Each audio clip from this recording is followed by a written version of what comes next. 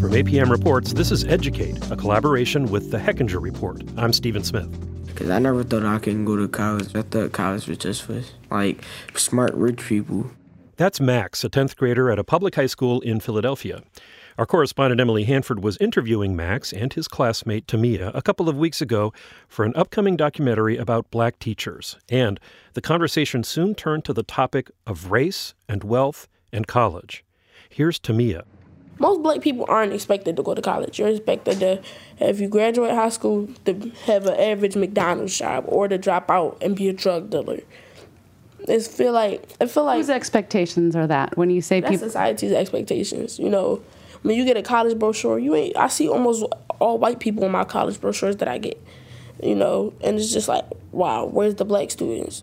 It's kind of shocking to hear a high school student say this, to realize this is what things look like from their perspective. But here's the thing.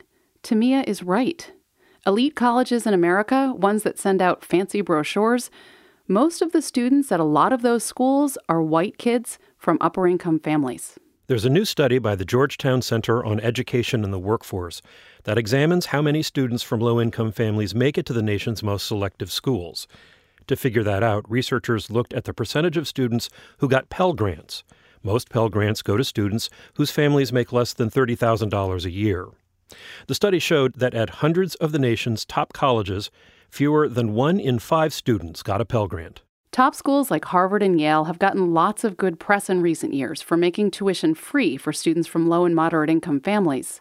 But the new study shows that not very many of those students are actually making it to top-ranked colleges. Even the very dumbest rich kids go to better colleges and universities than the very smartest poor kids, to look at it bluntly. That's John Marcus. He covers higher education for the Hechinger Report. Students who already have attended fairly well-resourced, upscale, suburban public high schools and come to college fairly well prepared are going to the institutions that spend the most money supporting them.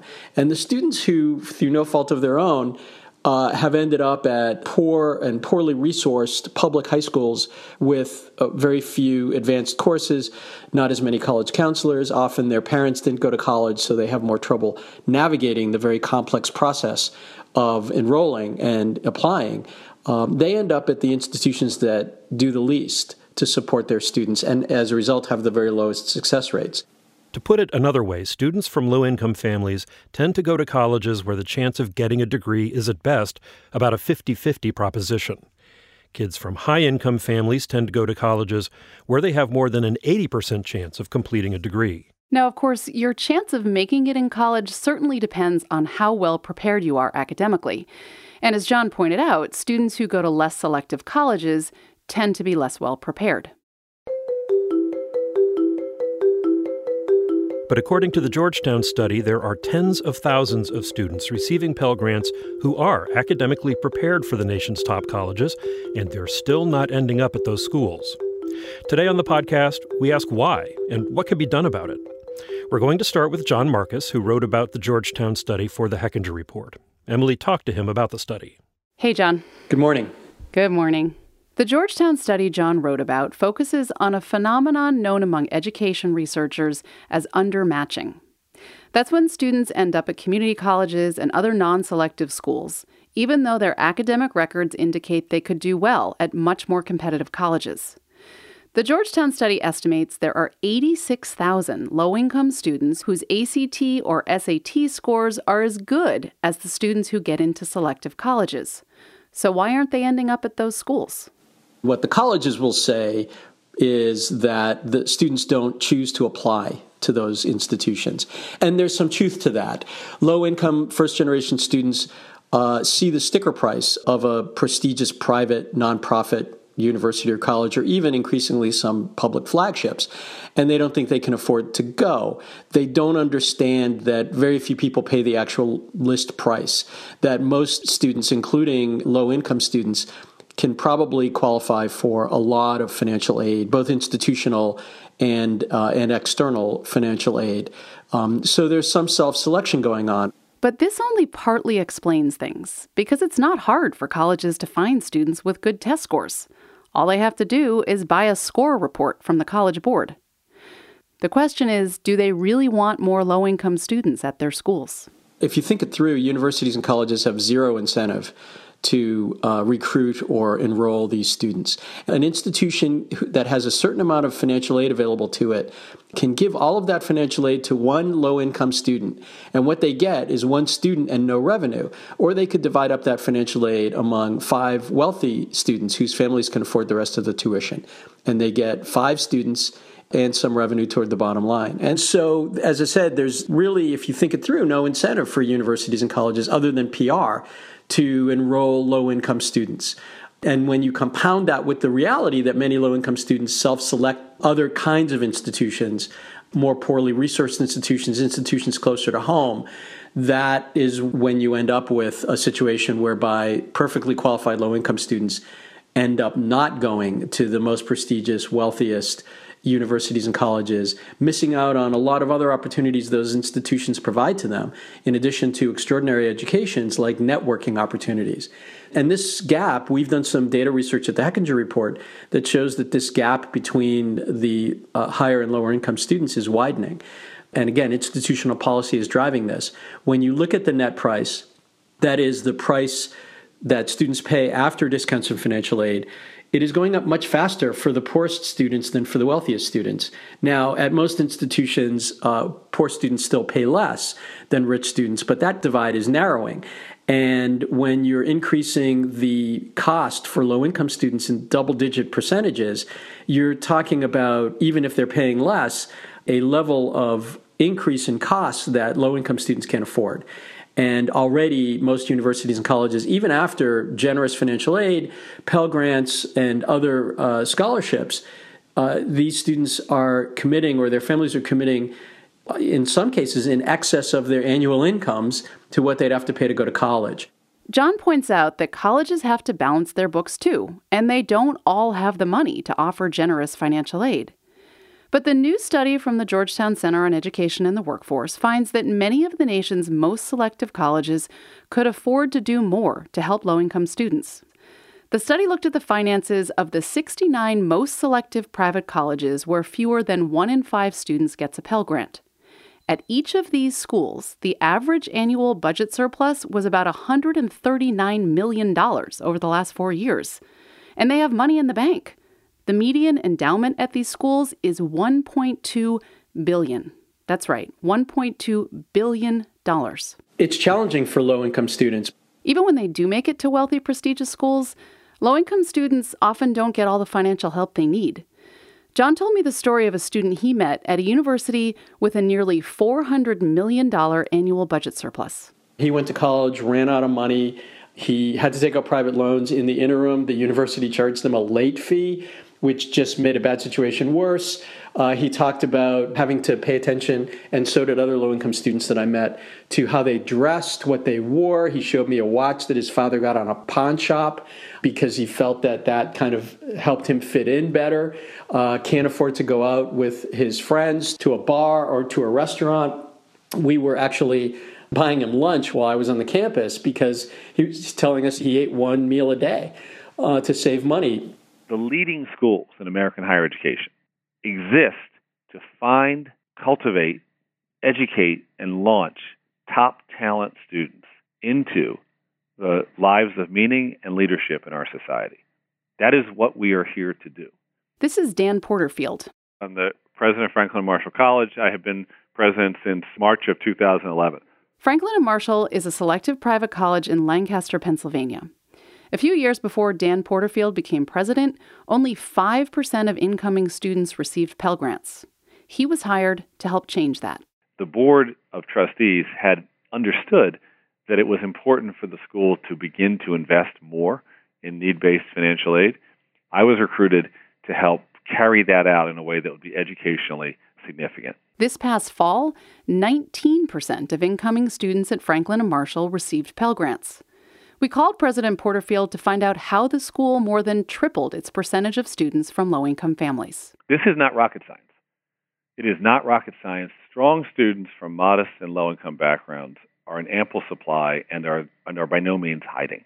But low-income students are not going to know about or necessarily be interested in a small college in southern Pennsylvania that has traditionally served mostly white students from more affluent families. Dan Porterfield says colleges must invest in selling themselves to a broader range of students. Franklin and Marshall has stepped up recruiting at high schools where there are lots of students from poor families. The college has set up a summer program for high-achieving low-income high school kids. But Dan Porterfield says the most important thing is for a college to make need-based aid its number one financial priority. The Board of Trustees at Franklin and Marshall has more than doubled the school's need-based financial aid budget since 2008. And it's done away with that practice John Marcus talked about earlier, where schools divide up aid among 5 wealthy students instead of giving a full ride to a student from a poor family. So in order to take the need-based aid approach, where we can say to every student, you will receive the financial aid that you are eligible for so that you can enroll in school, we have phased out the program that is sometimes called merit aid or sometimes is called tuition discounting, which is when an institution tells a family they will give them more money, perhaps, than they're eligible for in terms of financial aid in order to have the student enroll. And we have phased that out, and we don't have students who receive those kinds of aid packages. To make up for lost revenue, the school increased its enrollment. Other schools have used this tactic too. It's a way to accept more low-income students without having to say no to wealthy ones. Because saying no to wealthy kids can be a long-term risk for a school. The Georgetown study put it like this, quote, "Many colleges and universities place great value on admitting students from wealthy families who could eventually become donors," unquote.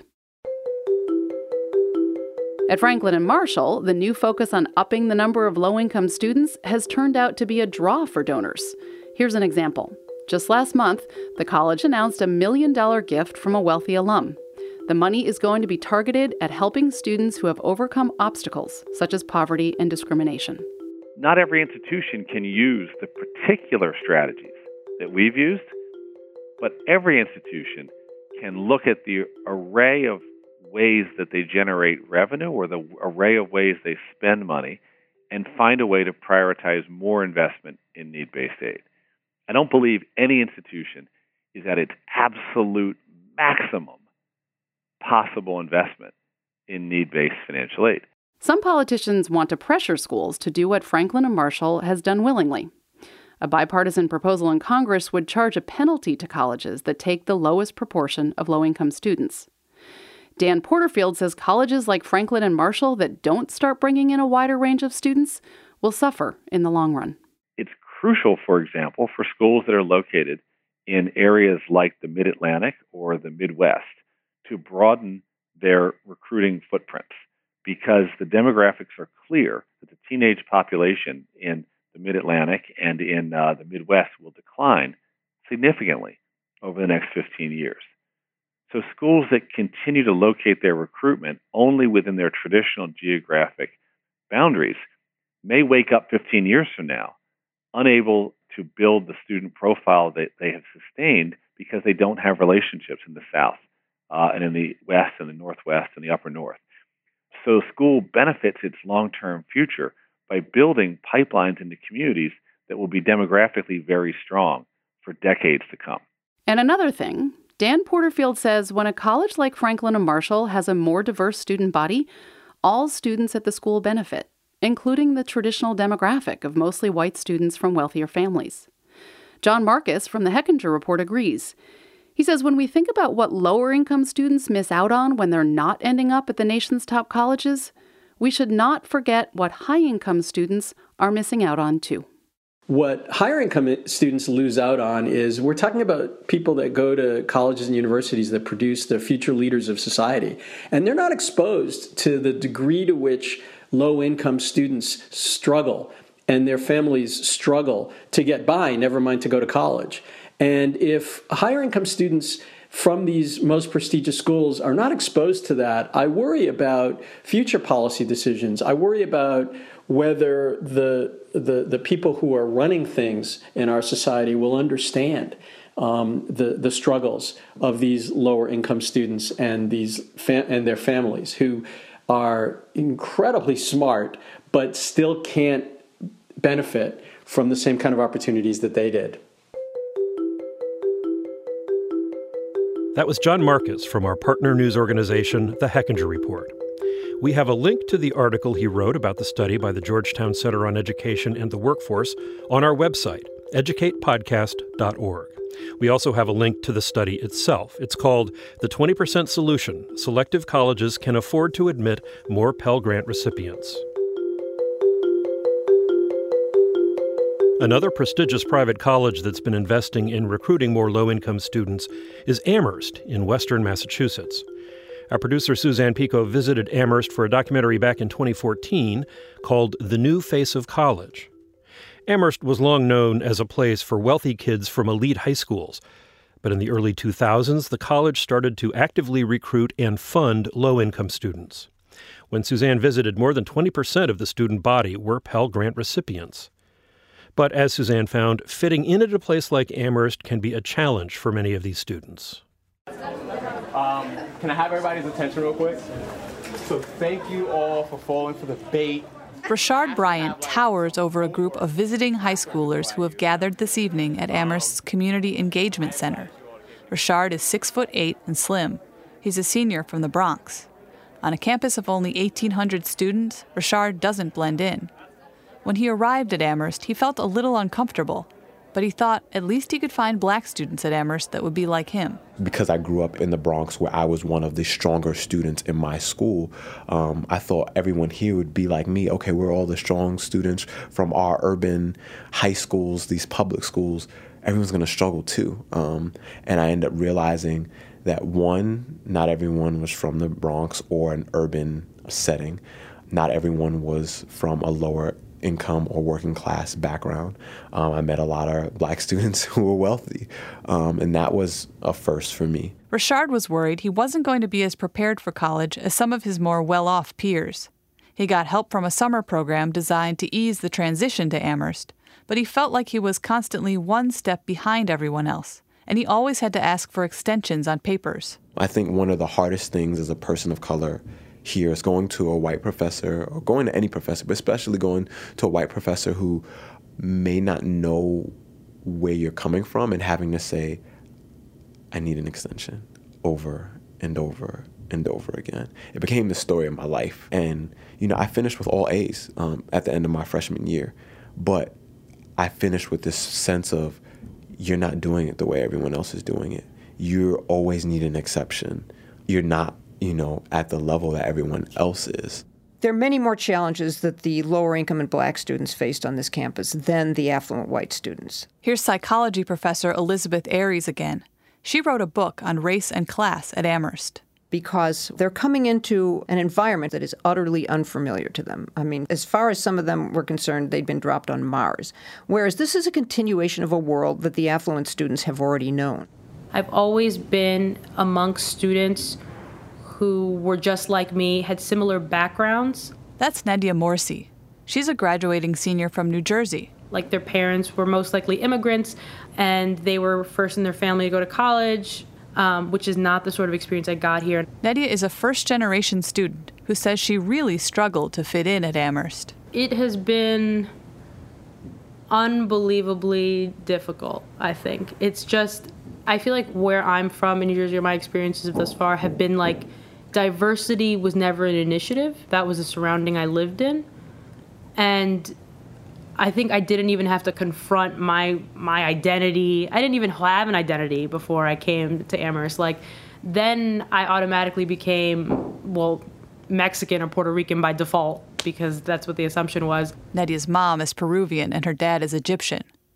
She told me she wished Amherst offered some sort of brochure for people like her to learn how to fit in. People of color, people who don't have much money, people whose parents never went to college. The influx of new students has challenged things about college life that Amherst had always taken for granted, like the 10-day Thanksgiving break, for example. Elizabeth Aries says the college used to shut down during break. Basically, the students who are still on campus are the ones who can't afford to go home for that 10-day period. Well, these students are left without dining facilities, who are basically going to have to pay the money, which they don't have, to go eat out in town for 10 days. Today, the dining hall stays open during Thanksgiving break. And what we've come to see as we've changed our student body is that there are many things on this campus that we hadn't thought through completely that were based on assumptions of wealth. But now we had many students here who didn't have that kind of wealth. That was an excerpt from our 2014 documentary, The New Face of College. You can find a link to the program on our website, educatepodcast.org. That's it for this episode. We would love to hear from you. You can tell us what you're thinking about, what issues you would like to hear more about on this podcast. Any criticism, constructive, will be welcome. You can send a note to contact@apmreports.org. The Educate podcast is produced by Suzanne Pico and edited by Chris Julin. Emily Hanford is our senior producer. Thanks to our partner, the Hechinger Report, a nonprofit independent news organization focused on inequality and innovation in education. Support for APM Reports comes from Lumina Foundation and the Spencer Foundation. I'm Stephen Smith. Thanks for listening. This is APM.